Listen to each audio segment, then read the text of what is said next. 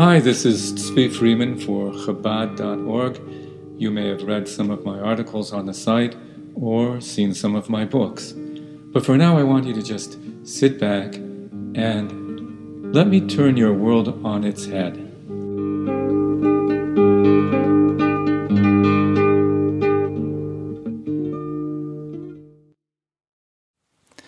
These are 7 teachings from 7 Tzadikim for 7 joyous days of Sukkot, or Sukkos, whichever way you say it. But first let me explain something. The Zohar tells us that each night of Sukkos we have 7 special guests called Ushpizin. That's the Aramaic for guest, Ushpizin, that come to our Sukkah. The whole party, all 7 of them, except that each night one of them takes a turn at leading. The first one is Avraham Avinu, Abraham, father of us all. Then comes Isaac, Yitzchak. Then comes Jacob. Then comes Moshe, Moses. Then Aaron. And then, it's a little bit out of chronological order, Joseph, and then King David. And that's a long-standing tradition that in many communities they actually have words that they say to invite them in and make them feel at home. So in Chabad, there's a tradition.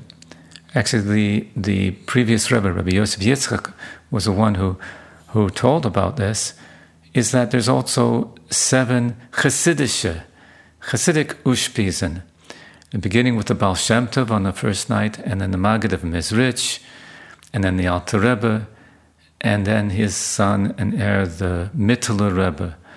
After him came the son-in-law, who was also a grandson through a daughter of the Alter Rebbe, the Tzemach Tzedek.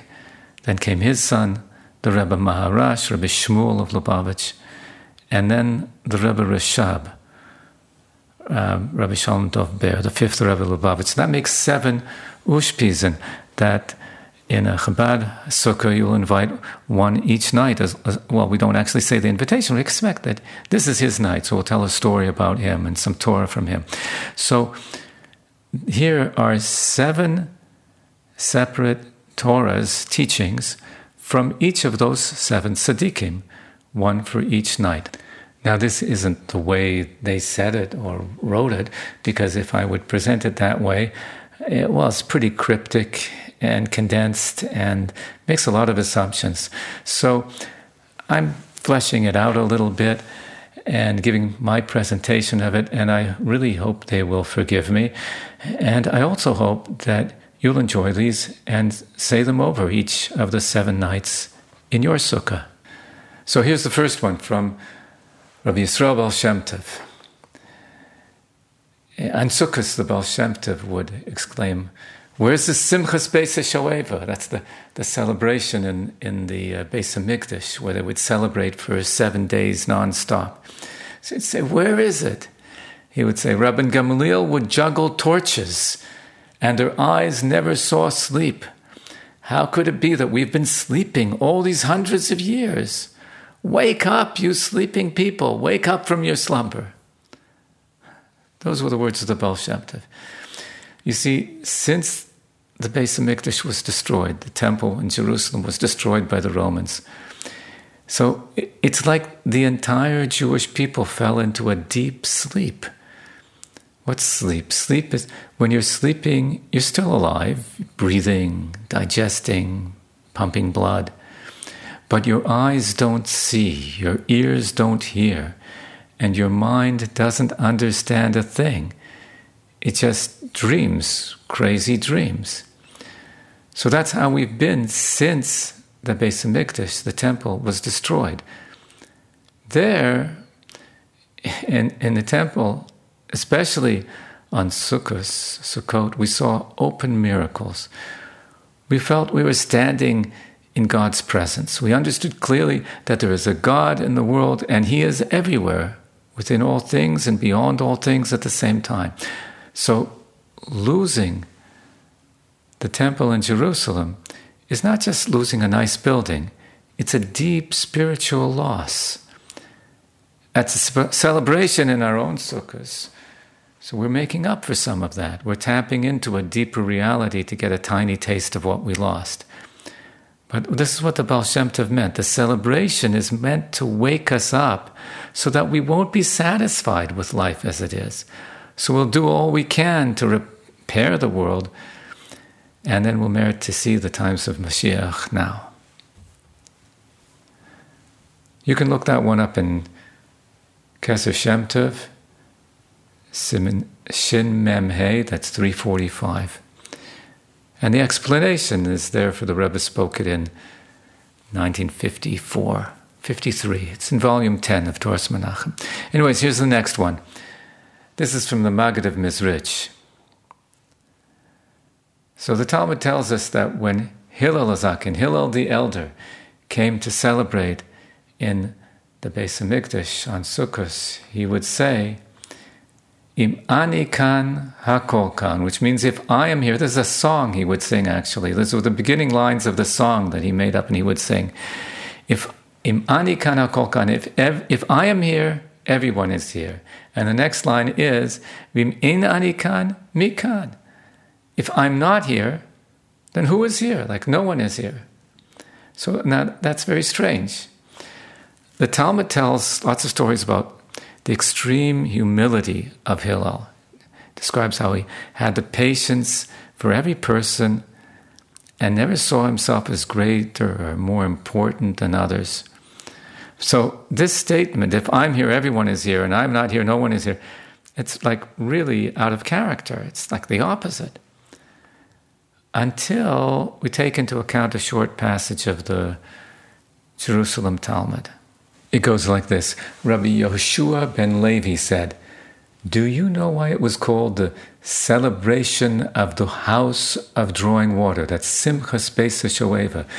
Literally the celebration of the house of drawing water. That's what the celebration in the temple in the Beis HaMikdash was called. So he says, why was it called that? Because from there they drew divine inspiration. It wasn't just water they were drawing divine inspiration. Ruach HaKodesh, the Holy Spirit rested on them there. Rabbi Yonah said, the prophet Yonah ben Amittai, remember the one who was swallowed up by the big fish? That prophet Yonah ben Amittai was one of the holiday pilgrims to the temple. He walked into the Simchas Beis HaShoeva, this big celebration, and the divine spirit rested upon him. And continues there in the Jerusalem Talmud.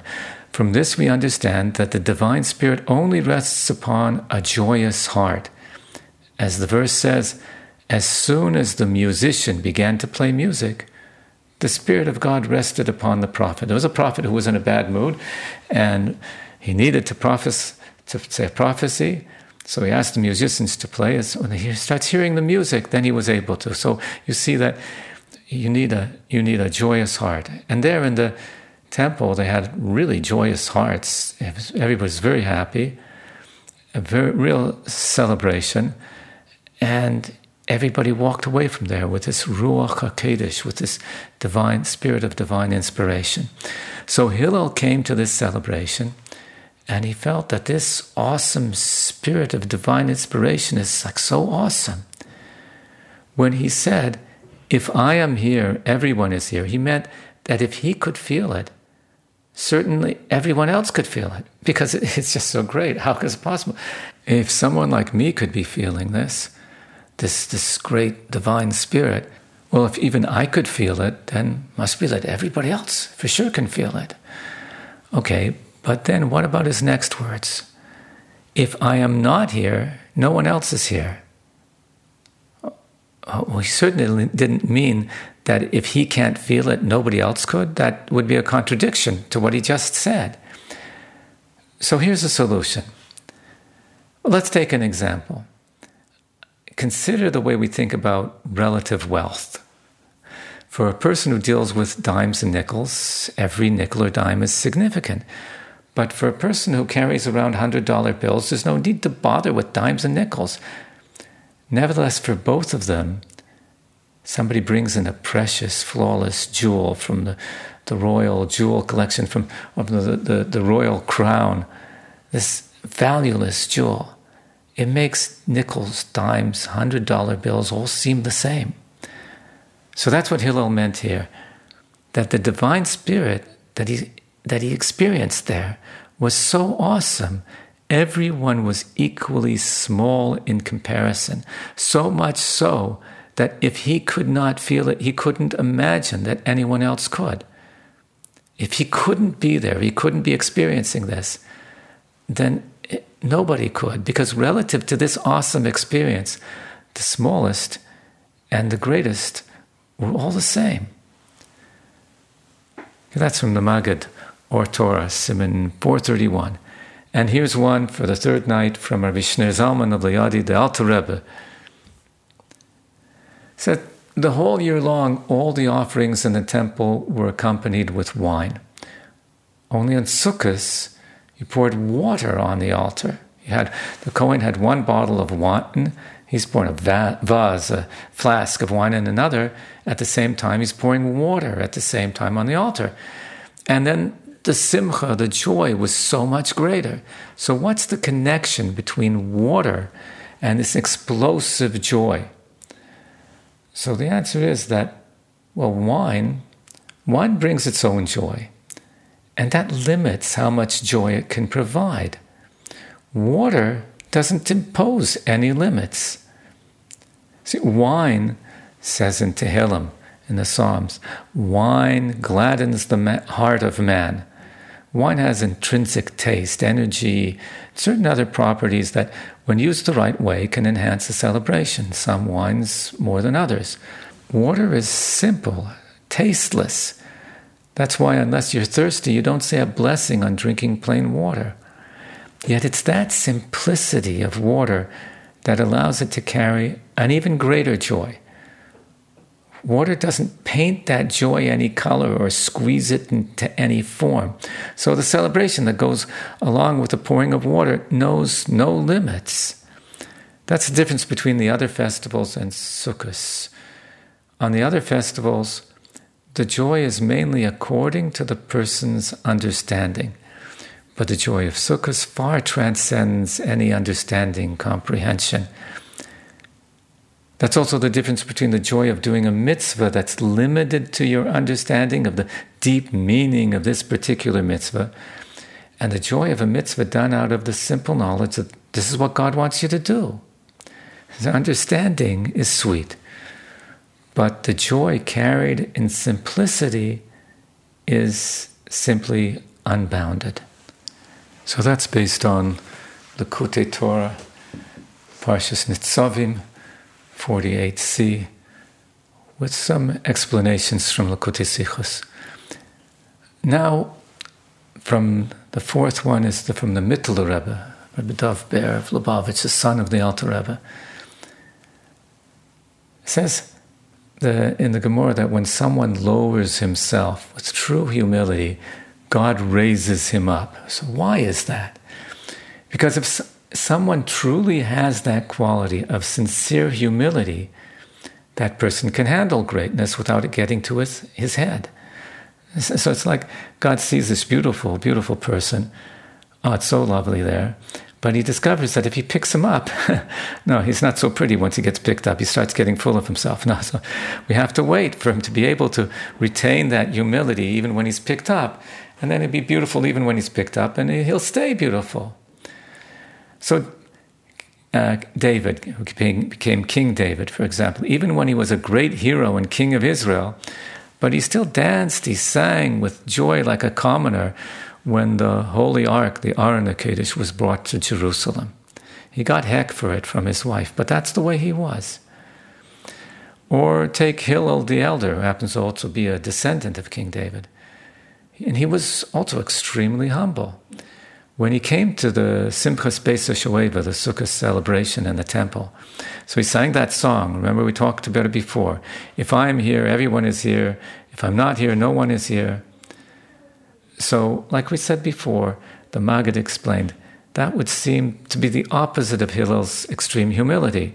So we gave the Maggid's explanation, But here the Mittler Rebbe explains it a little differently. It's very interesting. He says, on the truth, it's really quite the contrary. The only reason Hillel could say this is because he was so humble, so it didn't affect him to say it.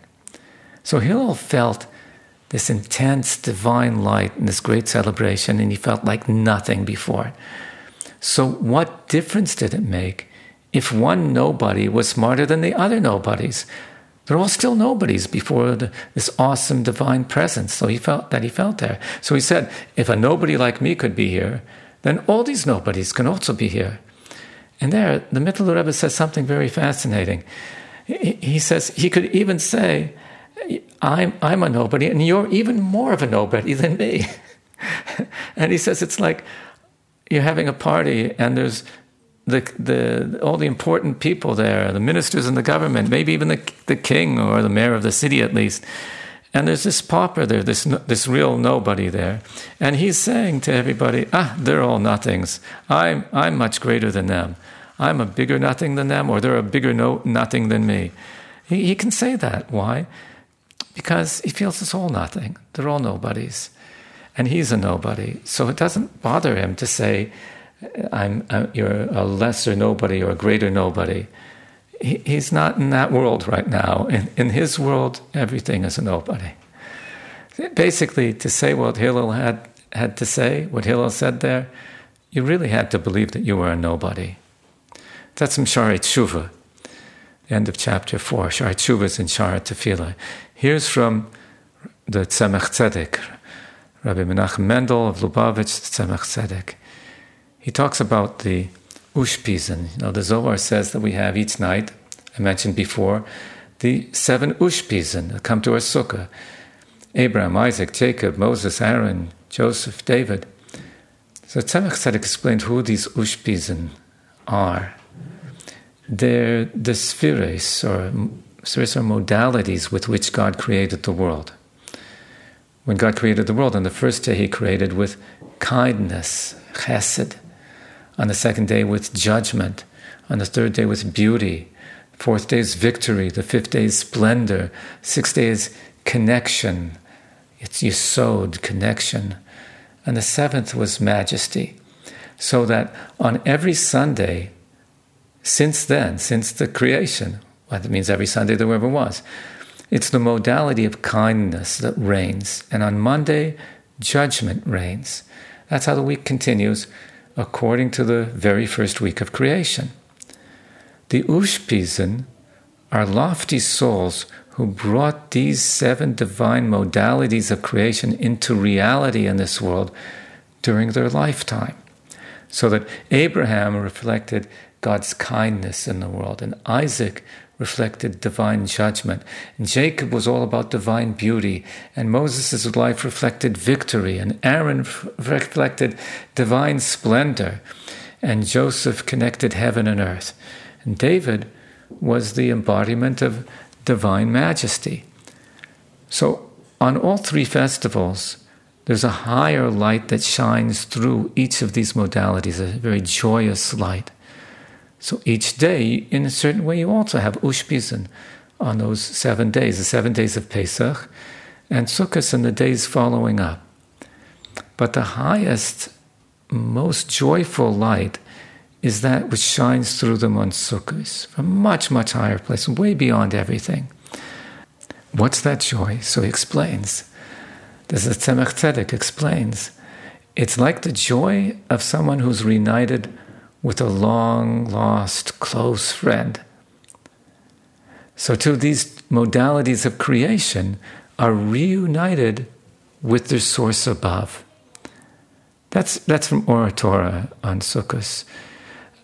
But his son, the Rebbe Maharash, his youngest son of the Tzemach Tzedek, the Rebbe Maharash, explained this guest idea a little further.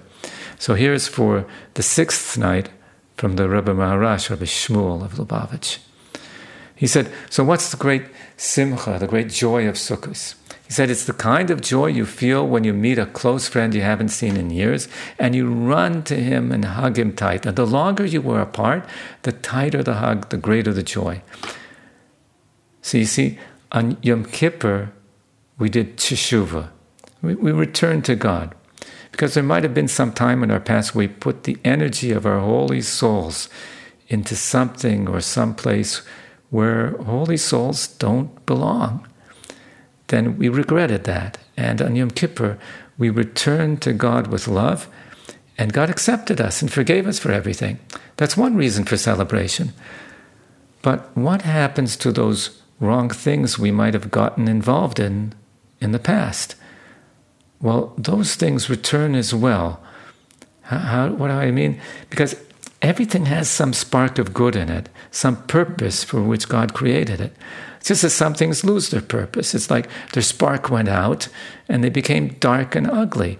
But when we return to God on Yom Kippur, the good in those things returns as well, those sparks of goodness. That's a very great celebration for God. When we return, well, He expects us to return. But those sparks of goodness are to Him like long-lost friends that He'd given up on. It gives Him great joy, nachas, to see the works of His creation returning to Him. So the Rebbe Maharash explains the schach, those branches and whatever on top of the sukkah, that's a hug brought about by the returning souls and sparks of goodness from Yom Kippur. We celebrate in the sukkah and do the mitzvah of lulav in the sukkah to bring that hug into ourselves. So that's the Hemshech V'chach from the Rebbe Shmuel, the Rebbe Maharash, Lubavitch, and this is now the seventh night from the Rebbe Rashab, who was the son of the Rebbe Maharash. And he talked about what does water have to do with joy. So we had some of this before from the Alter Rebbe, but here further. Wine, we understand, but water and joy. But he says, so that's just the point. Even the water is celebrating here. You see, wine represents understanding. Wine, it says in David's Psalms, I said this before by the Alter Rebbe, it makes people happy. The same with understanding. When you work hard to understand something and you finally get it, you smile. But you never really get all of it. The most you can understand is only what can fit within a human mind. The real truth, as it truly is, that remains beyond us. Water represents that kind of truth. Water has no color, no form, no way to grasp it. Water represents the wisdom that is beyond understanding. But on Sukkot, in the temple, that wisdom in its deepest, purest sense came out into the open, accessible to all. So if understanding brings joy, imagine what joy that wisdom brought when it burst into our world. That's why all those who came away from there with a spirit of Ruach HaKodesh, the divine inspiration. They soaked up that light of pure wisdom that shone there in that celebration. And so should we this Sukkot. That's the very conclusion of the Maimer Ushavtim from the year 5669, and wish everybody a very joyous, celebrative Sukkot. Will all wake up and have the real celebration in the Beis HaMikdash now. Amen.